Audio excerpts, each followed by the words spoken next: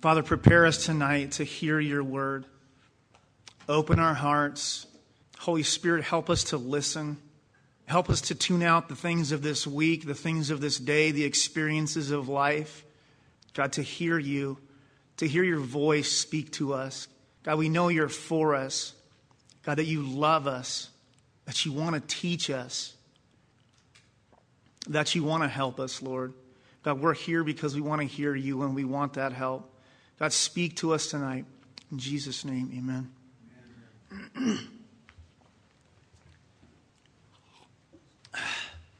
How's everybody doing? Good? Anybody go over to the park for the barbecue? How was it, James? Not bad. Not bad? Not too bad at all. Good, good. Glad we were represented over there. I was kind of finishing up, getting ready tonight, so I was unable to make it, but definitely want to. Kind of a cool idea to be able to invite people and hear some of the experiences that people have had there. So I want to encourage you guys to take part in that. When you think of humble men and women in the Bible, who comes to mind? Who first comes to mind? In the Bible. Paul? Definitely Paul. Job? Job got really humble, didn't he? That's right. Who else?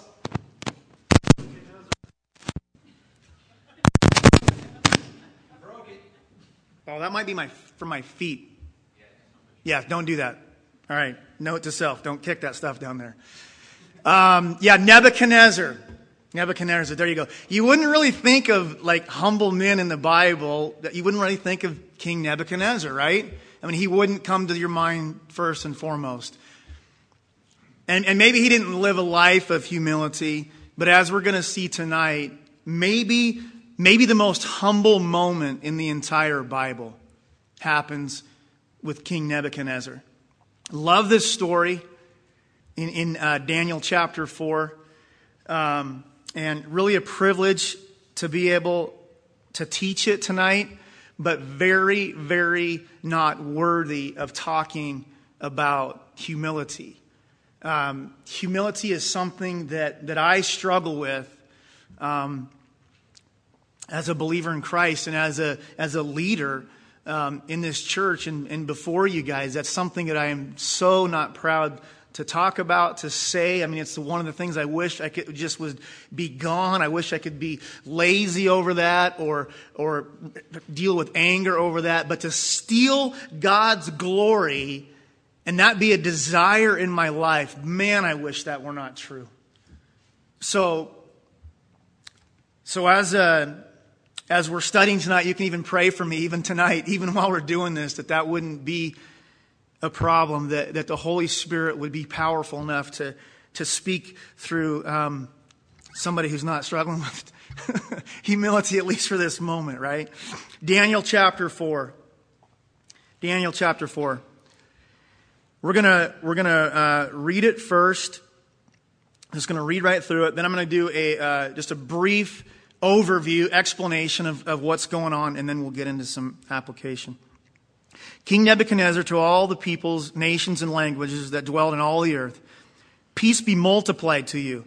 It has seemed good to me to show the signs and wonders that the Most High God has done for me. How great are his signs, how mighty his wonders.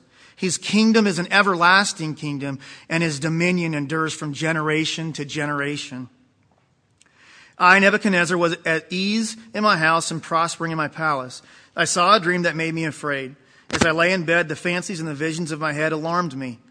So I made a decree that all the wise men of Babylon should be brought before me, that they may make known to me the interpretation of the dream. Then the magicians, the enchanters, the Chaldeans, and the astrologers came in, and I told them the dream, but they could not make known to me its interpretation. At last Daniel came in before me, he who was named Belshazzar, after the name of my God, and in whom is the spirit of holy gods. And I told him the dream, saying, O Belshazzar, chief of the magicians, because I know that the spirit of the holy gods is in you, and that no mystery is too difficult for you, tell me the visions of my dream that I saw and their interpretation. The visions of my head as I lay in bed were these. I saw and behold a tree in the midst of the earth, and its height was great. The tree grew and became strong, and its top reached the heaven, and it was visible to the end of the whole earth. Its leaves were beautiful, and its fruit abundant, and in it was food for all. The beasts of the field found shade under it, and the birds of the heavens lived in its branches, and all the flesh was fed from it. I saw in the visions of my head as I lay in bed, and behold, a watcher, a holy one, came down from heaven. He proclaimed aloud and said thus, chop down the tree and lop off its branches, strip off its leaves and scatter its fruit. Let the beasts flee from under it and the birds from its branches. But leave the stump of its roots in the earth, bound with a band of iron and bronze, amid the tender grass of the field. Let him be wet with dew of heaven. Let his portion be with the beasts in the grass of the earth. Let his mind be changed from a man's, and let a beast's mind be given to him. Let the sentence in the decree of the watchers, the decision by the word of the holy ones, to the end that the living may know that the Most High rules the kingdom of men and gives it to whom he will, and sets over it the lowest of men, the lowliest of men.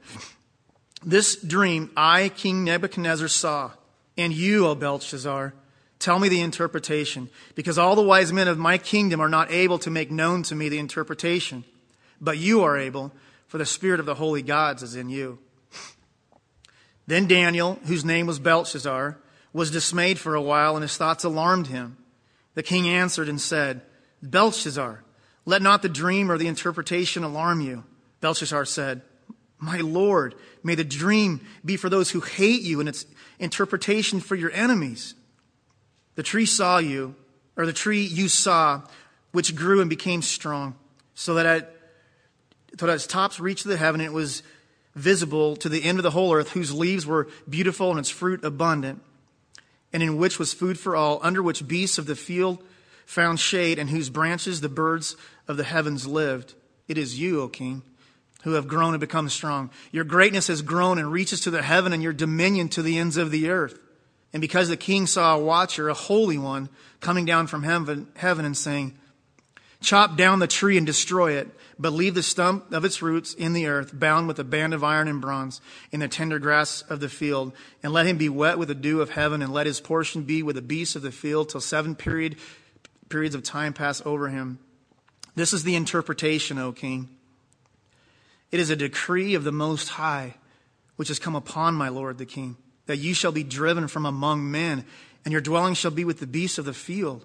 You shall be made to eat grass like an ox, and you shall be wet with the dew of heaven, and you shall be wet with the dew of heaven, and 7 periods of time shall pass over you, till you know that the Most High rules the kingdom of men and gives it to whom he will.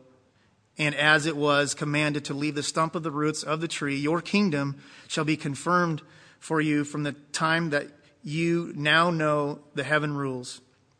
Therefore, O king, let my counsel be acceptable to you. Break off your sins by practicing righteousness, and your iniquities by showing mercy to the oppressed, that there may be perhaps a lengthening of your prosperity.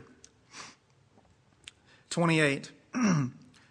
All this came upon King Nebuchadnezzar. At the end of 12 months, he was walking on the roof of the royal palace of Babylon, and the king answered and said, is not this great Babylon, which I have built in my mighty power as a royal residence for the glory of my majesty? While the words were still in the king's mouth, there fell a voice from heaven. O King Nebuchadnezzar, to you it is spoken, the kingdom has departed from you, and you shall be driven from among men, and your dwelling shall be with the beasts of the field, and you shall be made to eat grass like an ox. And 7 periods of time shall pass over you, until you know that the Most High rules the kingdom of men and gives it to whom he will. Immediately, the word was fulfilled against Nebuchadnezzar. He was driven from among men and ate grass like an ox, and his body wet with the dew of heaven, till his hair grew long as eagles' feathers, and his nails were like the bird's claws. At the end of the days, I, Nebuchadnezzar, lifted my eyes to heaven, and my reason returned to me. And I blessed the Most High, and praised and honored him who lives forever. For his dominion is an everlasting dominion, and his kingdom endures from generation to generation. All the inhabitants of the earth are accounted as nothing, and he does according to his will among the hosts of heaven and among the inhabitants of the earth. And none can stay his hand or say to him, what have you done? At the same time, my reason returned to me, and for the glory of my kingdom, my majesty and splendor returned to me. My counselors and my Lord sought me, and I was established in my kingdom. And still more greatness was added to me. Now I, Nebuchadnezzar, praise and extol and honor the King of heaven, for all his works are right, and his ways are just, and those who walk in pride he is able to humble. And Father, I just want to come to you again, Lord. God, just begging you that you would speak. God, these are not my ways. These are not my thoughts. God, this is you. May we hear you tonight, Lord. God, please speak to us in this moment in the history of our time, of planet Earth, that's recorded for us on the pages of the Bible. This monumental time in history where you humbled man. May we, Lord, look tonight on somebody else's sweat. May we learn from somebody else's spilt blood, Lord.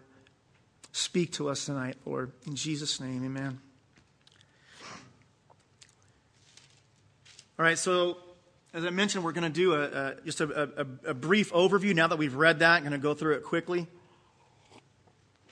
So picking up in chapter 4 at the beginning, we actually need to go back to chapter 3 last week. And if you guys remember last week's story, King Nebuchadnezzar made a statue and wanted everybody to worship it. It was his statue, and I want everybody to worship it, and made a rule that everybody has to worship it or they die. And so Shadrach, Meshach, and Abednego, servants of God and friends of Daniel, they refused to do this. And so he said, okay, you're going to be tossed into the fire. They were thrown into the fire. And prior to being thrown in the fire, they said that they wouldn't bow. They don't even have to give an answer to him. Right? And so they were thrown into the fire, and they will not burn, nothing, not even singed. And so they come out, everything totally intact, totally fine, just complete miracle of God. King Nebuchadnezzar, remember, witnesses this. He sees this, and he's in a pretty incredible thing, right? It doesn't just happen every day that somebody would escape this fiery furnace. The other men that were thrown, just threw him in there, were burned up. So what's his response? He said, blessed be the God of Shadrach, Meshach, and Abednego. This is verse 28 of chapter 3. Who has sent his angel and delivered his servants who trusted in him. So he sees that they have a God, right? They've got a God, and their God actually, these guys' God actually delivered them. So he's given some credit, some credence to your guys' God. He's a pretty big God. Matter of fact, he makes this decree in verse 29 that says anybody that speaks, anybody of any language, nation that speaks anything against this God is going to be torn from limb to limb. Then he goes down here at the beginning of chapter 4 and actually praises God. How great are his signs, how mighty his wonders. His kingdom is an everlasting kingdom. His dominion endures from generation to generation. And then we hit verse 4, right? And it must be some time that it's passed, because now we get back into Nebuchadnezzar's kind of old life, his ease, his comfort, his throne. Everything's great. And again, he has a dream. And what does he do? He kind of goes back to his old ways. He calls the magicians, the enchanters, the Chaldeans, everybody else, but Daniel, as it appears, to come and interpret this dream, which he did the first time, if you remember, in the first dream. And once again, what happened? Same result. These guys couldn't interpret it. So in comes Daniel. And remember the first dream, that he wanted everybody to interpret the dream, or to actually speak the dream and to interpret, right? Well, now he actually trusts Daniel. There's some form of trust here, because he doesn't even do this time. He doesn't make Daniel tell him what the dream is. So he's looking to Daniel as someone with trust, obviously. He's raised him up in his kingdom because of what happened the first time. And he's elevated him up to a certain position. And he actually says that, I know that you've got gods behind you. You've got a God behind you. We see that in verse 8. Actually, it's verse 9. O Belshazzar, chief of the magicians, because I know that the spirit of the holy gods is in you. So here he is, giving credit, a little bit of credit here to Daniel, to Belshazzar's God. And says, I know that this God is for you. He's behind you. And so I know that this is going to be able to happen. At the end of his explanation of the dream, down in verse 18, it says, I know that you're going to be able to, that your spirit will be able to. So he explains the dream to him, what's going on, and he's primed and ready for the explanation, the interpretation of what's going on. So we see the dismay on Daniel, right? It's like, oh no, this is not good. I don't really want to tell him this, but I've got to, because he fears God, right? Daniel has a legitimate fear of God, like Shadrach, Meshach, and Abednego, a fear of God, that his ways are always best. And he's a God worth following. So he tells him the dream, and it starts out, obviously because of his reluctance. I'm sure that Nebuchadnezzar thought, well, he said, don't worry about telling me. Go ahead and tell me. So he knew that it probably wasn't something that was going to be spectacular. However, we see that as it starts out, he says, King Nebuchadnezzar, this tree that everything is under, and its beauty and its majesty and its enormity, that's you. So you can imagine, oh, okay, this isn't so bad so far. I don't mind hearing that, right? Well, then it quickly gets into, in verse 23, this tree is going to be chopped down and it's going to be destroyed, but the stump is going to remain.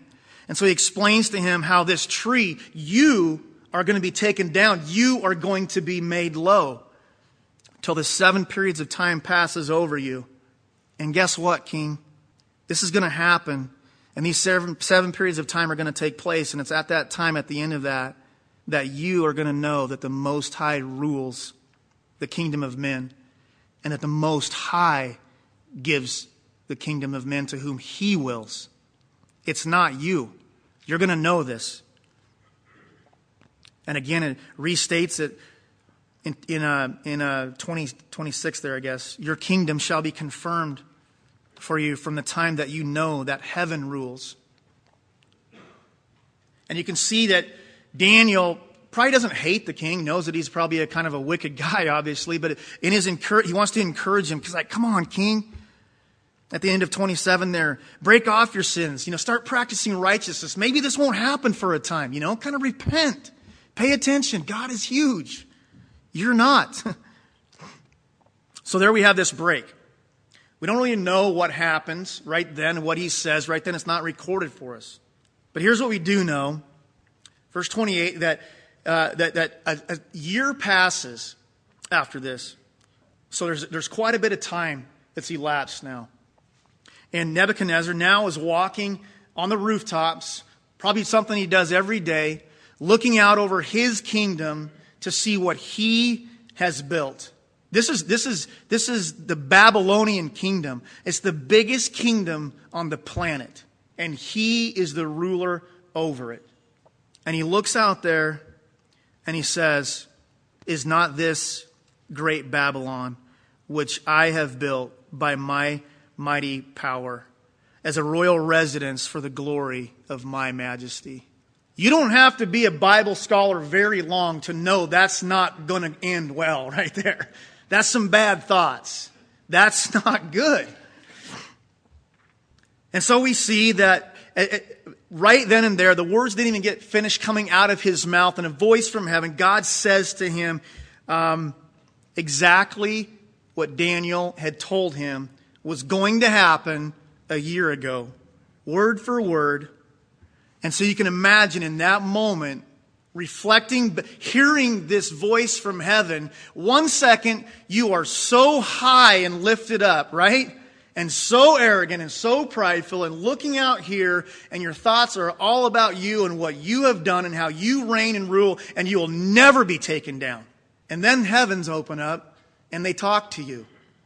And he repeats back to him the dream from the year before. Word for word, what Daniel is saying to him. And you can imagine him just starting to shake. Holy cow. This is This is Daniel and his God. You can kind of, just the pieces getting put together. But then, not too long, it says in verse 33, immediately the word was fulfilled against Nebuchadnezzar. He was driven from among men and ate grass like an ox, and his body was wet with the dew of heaven till its hair grew long as eagle's feathers, and his nails were like the bird's claws. So we can see that that this dream came to fruition, actually happened. And then we get into the restoration, verses 34 through 37. At the end of these days, these 7 periods of time, however, there's some debate upon what that would be. Nobody really knows. But it's some days. It's some time. It's substantial. At the end of these days, I, Nebuchadnezzar, lifted my eyes to heaven, just like Daniel told him that he would, and my reason returned to me. And I blessed the Most High and praised and honored him who lives forever. For his dominion is an everlasting dominion, and his kingdom endures from generation to generation. All the inhabitants of the earth are accounted as nothing, and he does according to his will among the host of heaven and among the inhabitants of the earth. And none can stay his hand or say to him, what have you done? You need to read that part like every morning when we get up, right?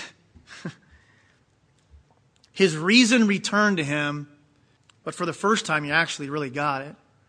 He really got what was going on, that this God is a big God. This isn't just a God that can deliver those who trust in him, as he did with Shadrach, Meshach, and Abednego. And he isn't just a God, as in the first dream. It's a big God because he can reveal mysteries of man. Okay, so that's just kind of the brief overview of what happened. Well, if we get into verse 36, we actually see that his kingdom was returned to him. And he does say this, he says, to me and for the glory of my kingdom and my majesty and the splendor. Don't let that confuse you as if he's being puffed up now, because verse 37, after he's stating this, what God has done, says this, now I, Nebuchadnezzar, praise and extol and honor the King of heaven. For all his works are right, his ways are just, and those who walk in pride he is able to humble. So he's just stating what God had done. Okay, so what is God trying to say to us today here in this passage? What is he saying to us today? I think he's trying to say this. I might be squeezing this out, but see what you think. I think he's trying to say this to us. For his dominion is an everlasting dominion, and his kingdom endures from generation to generation. All the inhabitants of the earth are accounted as nothing, and he does according to his will. I think that's what he's trying to say to us. God wants us to know that he is sovereign, that he is powerful, that he is in control, and everything does as he says. Even the mountains and the seas obey him. I heard a reputable pastor just recently who I trust very much, who I've wondered about this and want to get into the theology of this, but he's a professor of theology, and here's what he said. You try to kind of weaken God. We try to weaken God by saying God allows this to happen. And it kind of gives God a soft side to him. And he said that is wrong. God does everything. He does everything. There's people in the Bible who had a hard time with this. Habakkuk. Have you ever read about the prophet Habakkuk? He starts out by questioning God. Babylon is taking over them and crushing them and ruling them. And Habakkuk cries out and he says, why, God, are you going to sit there idly? Why do you do this? Why don't you come to help us? How can you look at this evil? Why do you do this? Just keeps going on and questions. Why will you not listen to my cry? Why do you look at the violence? Why do you remain silent? Why will you not save, God? Why? God answers him. Apparently it wasn't good enough. A second time he complains against God and says, what are you doing, God? And God says, paraphrasing here, you can't even know what I'm doing. You won't get what I do. You don't think like I do. You see, I am raising up Babylon, the wicked and perverse Babylon, to judge and to rule and to destroy my people. And you see, I am God, and everything's under my control, and I do as I will, and it's my plan.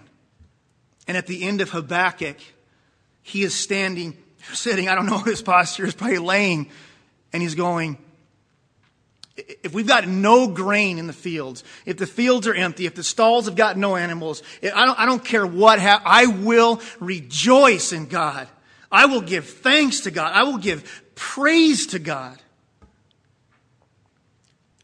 Romans 9, just trying to continue on to prove a point that God is sovereign, His control, and He does everything that He wants to, everything that He wills. He says this in Romans 9:17.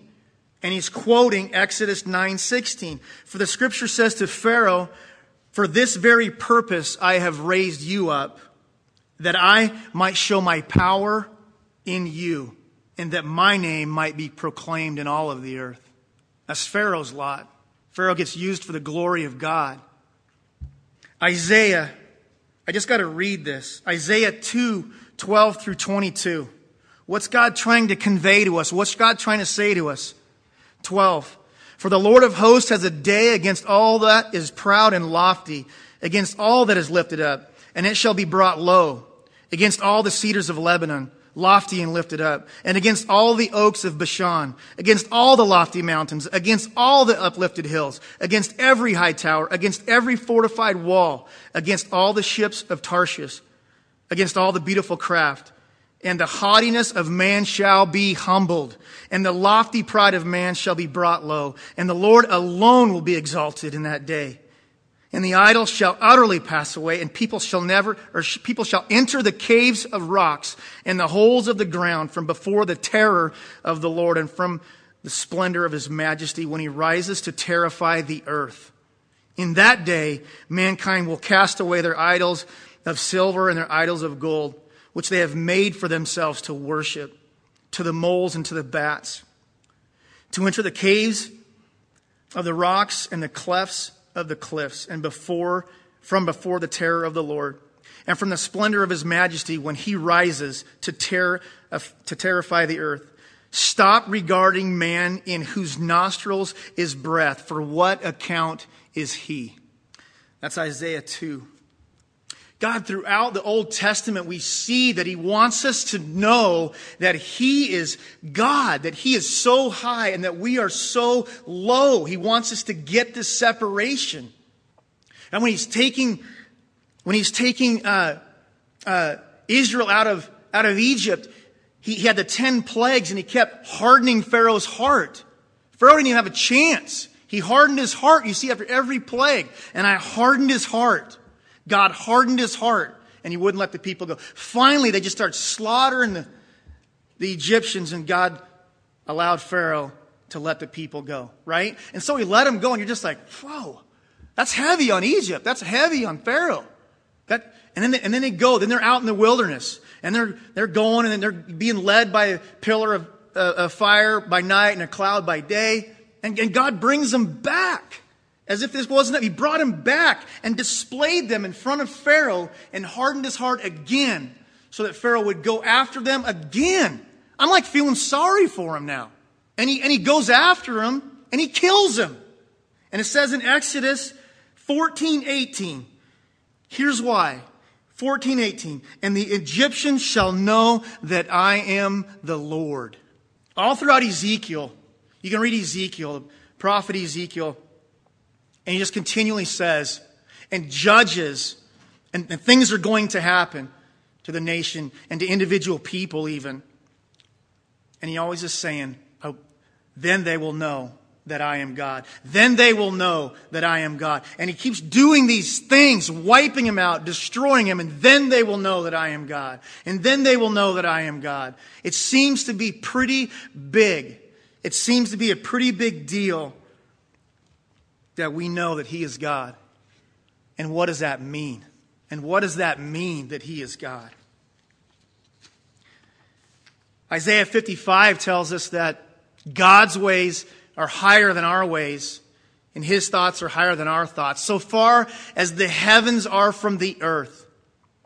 Wouldn't it be pretty big if it was just like from as high as Mount Hood is, from the valley below? I mean, that's a big jump. I get you mean it's pretty big, God. But he's like, as far as the heavens, which we have no end in sight of the heavens, are from the earth. That's how different you and me are, God says to us. We're way different in our thoughts, in our capacity. We're really, really different. And I want you to know that. I want you to know that I am God. Got all excited and lost my place. But you see, just knowing God is God isn't actually everything. It's not actually everything. Hang with me for a moment. Let's watch. Okay, so look in chapter 2. Nebuchadnezzar has a dream, right? And we kind of already talked about this. And what happens in that dream is really irrelevant to the story for what I'm talking about. But Belshazzar, Daniel, shows him the dream, tells him the dream, and he's really impressed because he didn't tell Daniel the dream. And he's really impressed that Daniel knew the dream. Not so much what was in the content, because he says in verse 47, says, the king answered to Daniel and said, truly your God is a God of gods and Lord of kings, and a revealer of mysteries. So Daniel's God's the God he's the God of mysteries. I mean, he's one of the gods. But remember, Daniel's named after his God, he says, right? Belshazzar, that's his God. So that is what's happened after that encounter with God, that first encounter with God where he sees God working in a man. That's his reaction. He's a pretty big God. This is a pretty big God you got. This is God reveals mysteries. And we go right into King Nebuchadnezzar erecting an image of gold, worshiping. Didn't stick with him very long. Didn't seem to be that impressive. Turn over to chapter 3. After the encounter with God again, through Shadrach, Meshach, and Abednego, he sees that this God is a pretty impressive God. This God delivered his servants, is what he says. His servants that trusted in him. So this God, he's a good God to follow. If he delivers you. He's a pretty good God. Matter of fact, I'm making a decree. Anybody mess with their God, I'm going to kill him. So he's pretty impressed with their God. His thoughts towards their gods, I don't even know if he thinks they're the same God or what. Maybe not. Because he thinks of a lot of gods. But he's going, okay, you guys, you boys, you got some pretty big gods. Matter of fact, he elevates everybody that it affects. He elevates Daniel from the vision, after he interpreted the vision, and he elevates Shadrach, Meshach, and Abednego. Promoted them as well. So it's not like he's just going, yeah, God's nothing. He's looking at God, and he sees God, these encounters with God, and he's impressed. What's the difference? Back in chapter 4, we see that he starts to realize who God really is. He sees this dream, probably doesn't think a whole lot of it, and then he gets absolutely humbled beyond humility. And he couldn't have, I don't think he was comatose, even though it said he was, had the mind of a beast even. He somehow knew what happened, because when he came out of this, he wasn't just, well, what happened to me? And I go right back to what I was doing. He got it. Now, I don't know if he had some of his mind still there to understand what was going on a little bit, or he sees himself. I don't know. But he gets up out of this. He looks to God.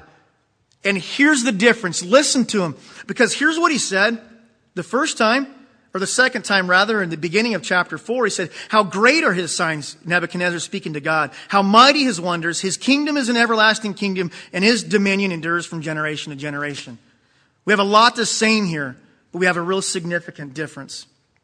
It says, for his dominion, now in verse 34, for his dominion is an everlasting dominion, and his kingdom endures from generation to generation. He said that before. Here's the new piece. All the inhabitants of the earth are accounted as nothing. He is so humbled that now he's starting to get this chasmic difference. It's just, you're here and I'm here. The other times he was sitting there going, man, you're a pretty good God. Look at me. You and me, we could hang. But now he realizes that's not true. I can't hang with this God. He goes so low to say, he doesn't even call us man. He calls us inhabitants. He just said, hey, we're inhabitants. How low is a nothing? He gets it. All the inhabitants of the earth are accounted as nothing, and he does according to his will. I don't know if there's any other gods out there, but among the host of heaven. So he's like, even if whatever else is even there, he does according to his will among the host of heaven and among the inhabitants of the earth. There is no other rival God to this God, he said. There isn't another one. I know that now, and that's going to change me. That's what he's saying. This changes him, we see. We don't know how it completely finishes. We see how it changes him.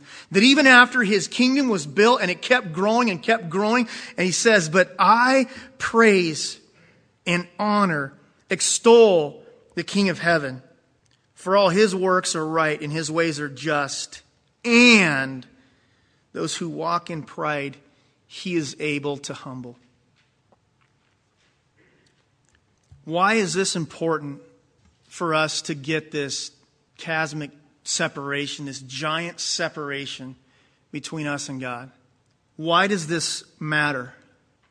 It's the gospel. God holds all the power, all life. He holds the keys to life. Only him. And we have no access to heaven. We have no access to those keys. We have no access to real life in and of ourselves. We can do nothing. This is the gospel. But God does. He can do anything. He can do everything. He is all authority, all power, and he happens to be all loving. It's the gospel. This is why we need to know this. This is why we need to get the separation that he is here and I am here, because you'll never truly come to that worship of God. You'll never come to that place if God is big and so are you. You'll never be broken. Psalm 51 says he loves that broken. He'll never despise that broken heart and contrite spirit. That's what he wants. And you look at the men and the women of the Bible, and they were broken. They were all broken before God. Broken. They understood that they needed him, and they had no route to him if he didn't do everything. We're nothing.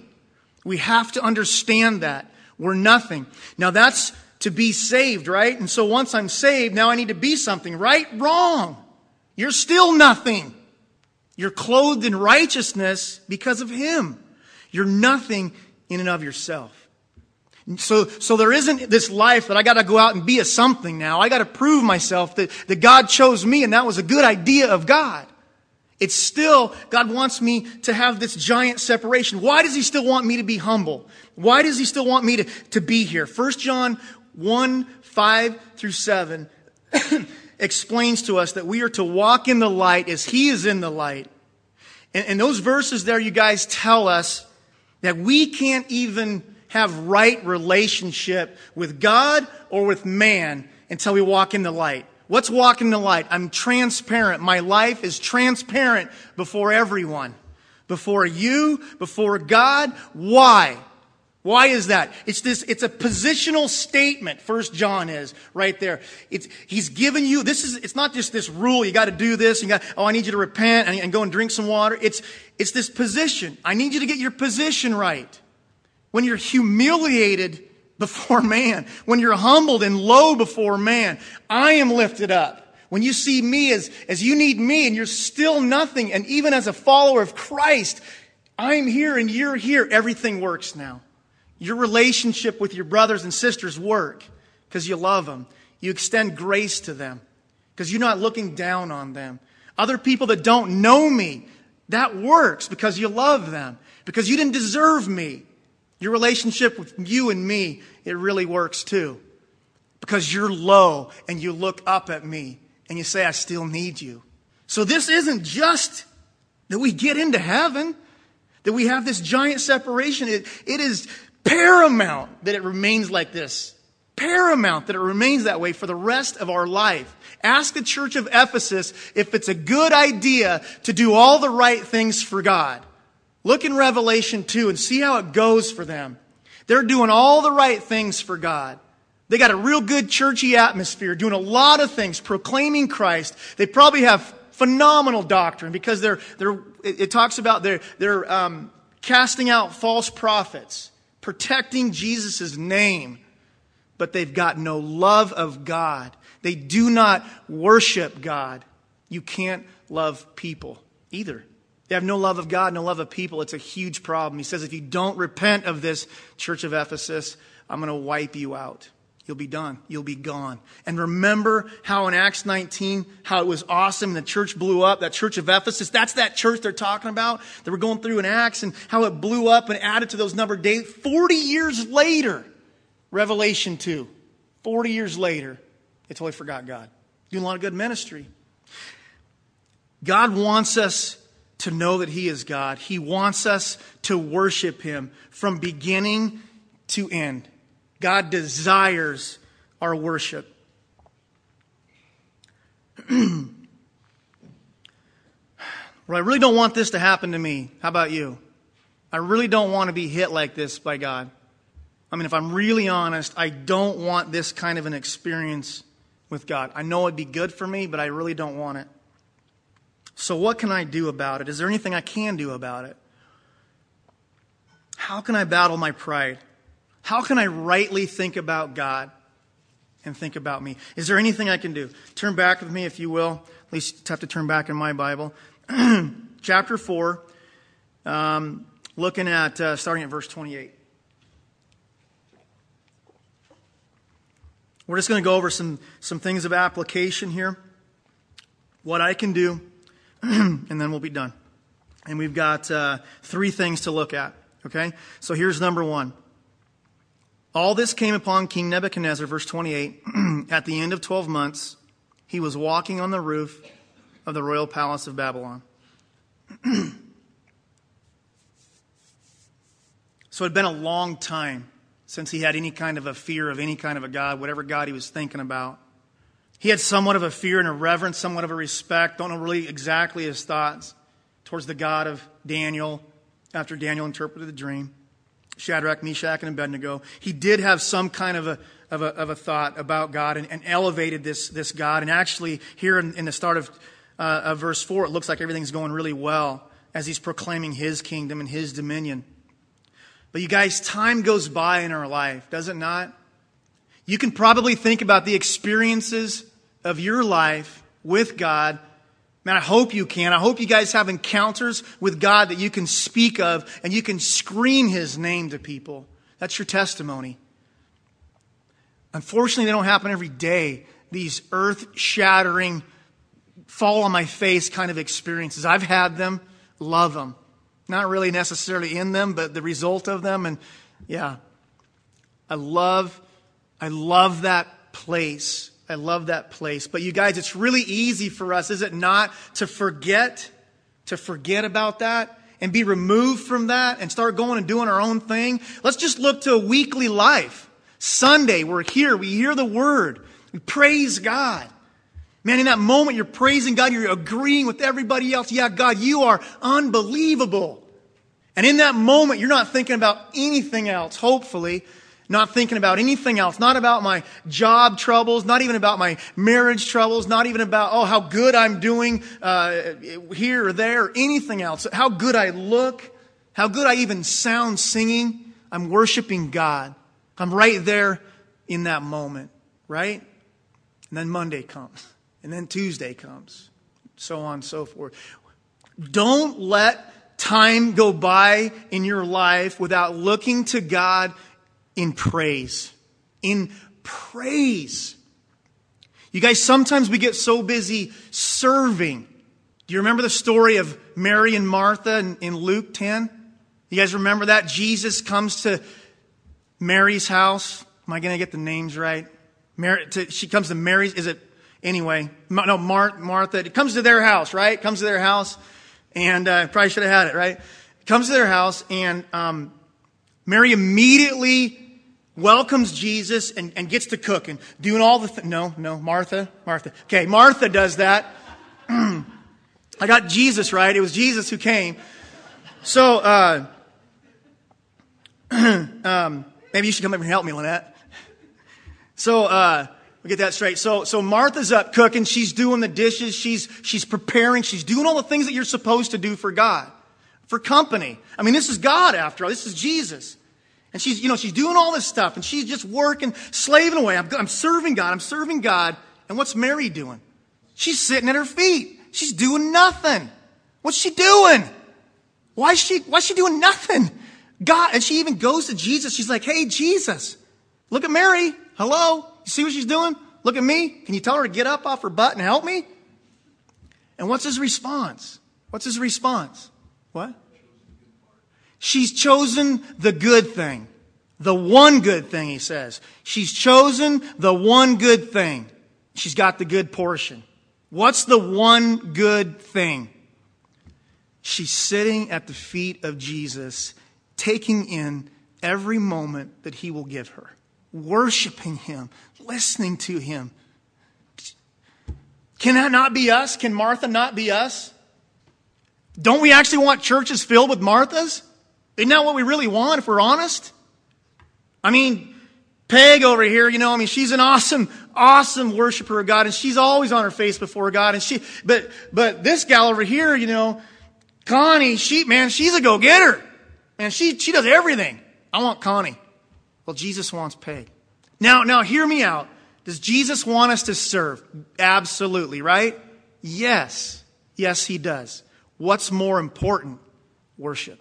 Worship is more important than service. In Psalm 19, David continually speaks about needing God, needing his word. And his word is food. I'm talking to my daughters the other day and trying to explain that to them about our input in our life. Our input in our life has to be more Jesus than anything else. It's okay to watch TV. It's not about Jesus. We got Jesus TV, whatever we just got videos. But everything's a Jesus video, Jesus song, or it's not. And you guys need a lot of input of Jesus. Matthew chapter 6 tells us that our eyes are the light to our body. What goes in them is going to come out. If it's darkness that's going to come out. Why are we so surprised when our input has little to do with Christ? Maybe once a week we show up, maybe even twice a week, but the reality of my week, what's going on, is the world and the things of the world and the lusts of the world, and we wonder why what comes out of me looks like the world. Man, can't get over that. The reason why is because our input is the world. So you see Nebuchadnezzar, a year had gone by, a lot of time had gone by, since he just heard this dream. And even more time since he was kind of praising who God was. Okay, secondly, look at verse 30. And the king answered and said, is not this great Babylon, which I have built by my mighty power?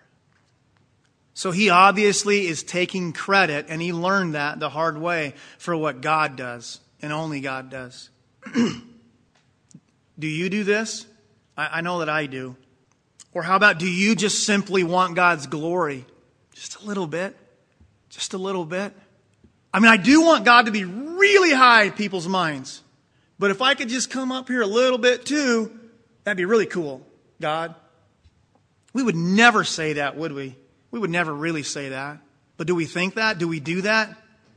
Do you ever fish for a compliment? Do you ever let other people know about how much I'm serving others?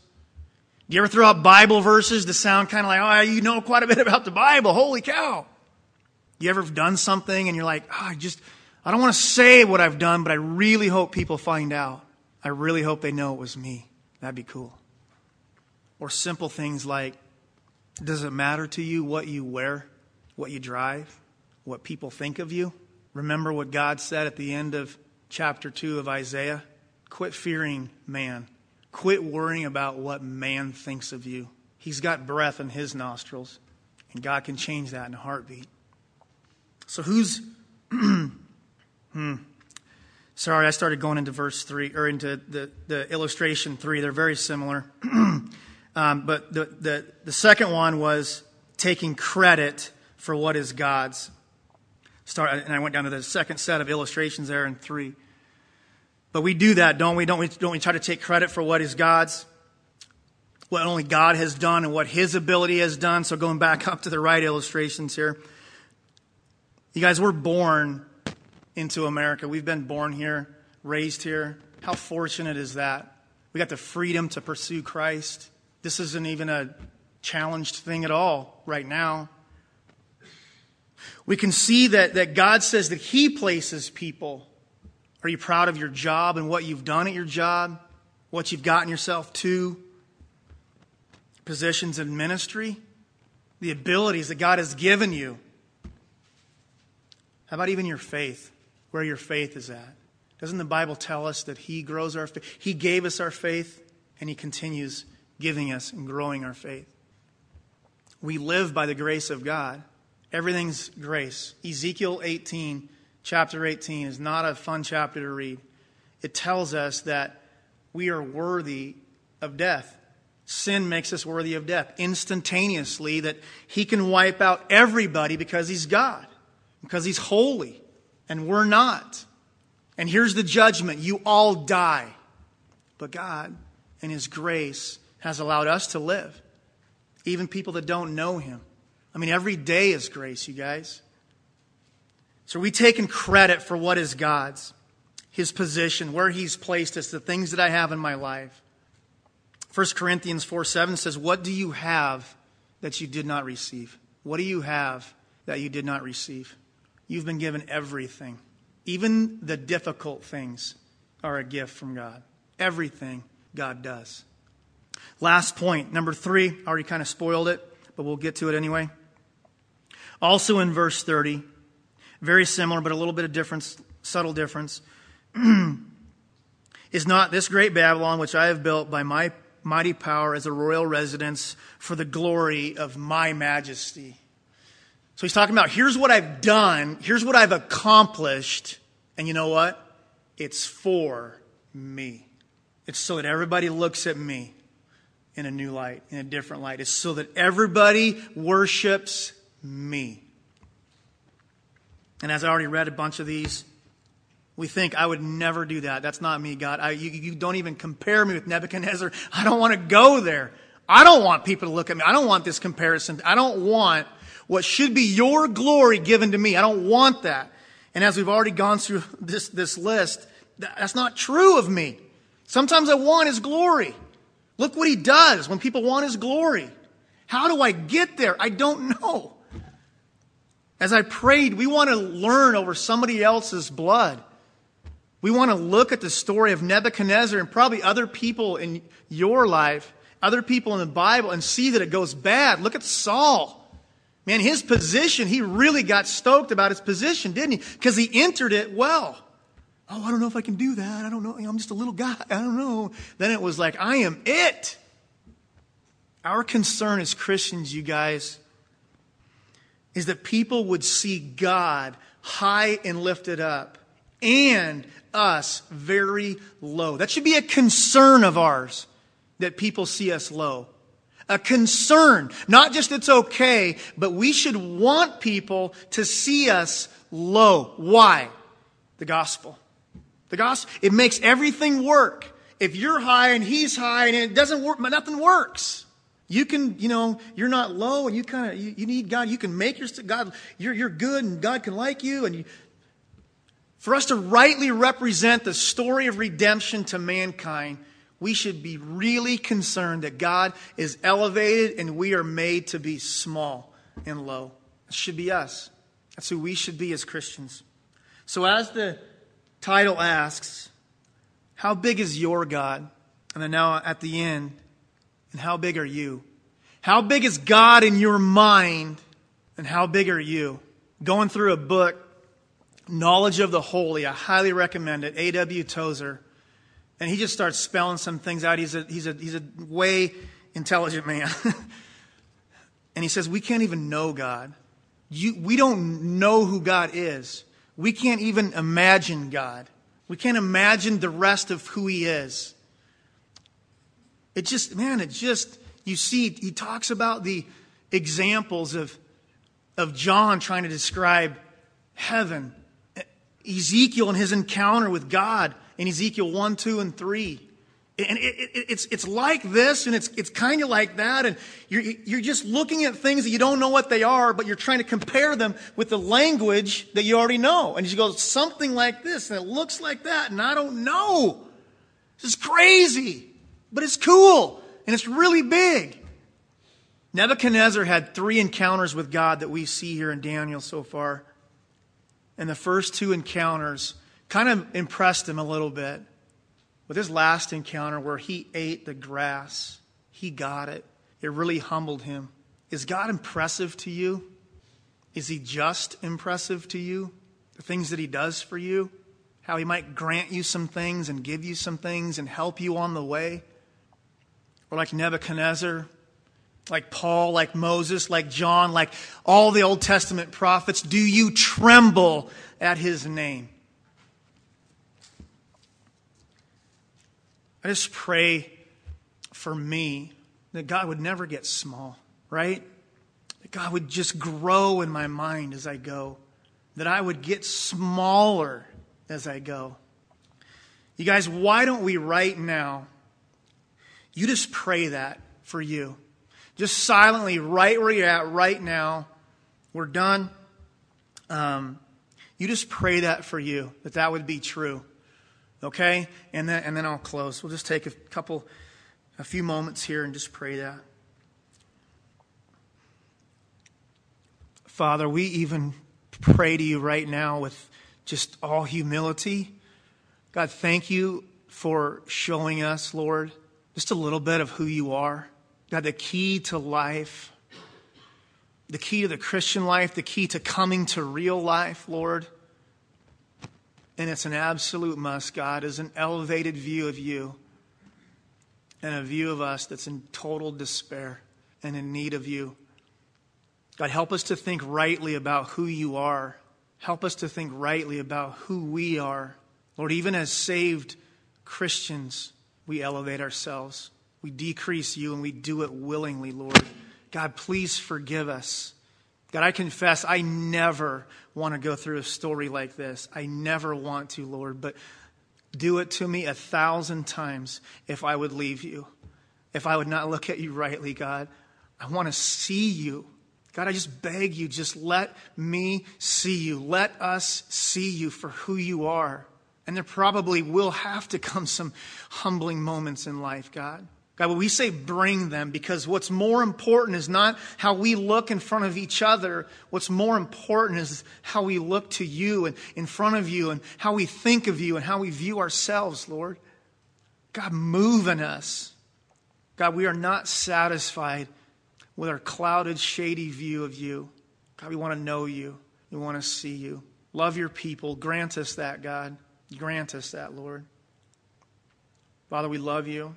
And we praise you. In Jesus' name, amen.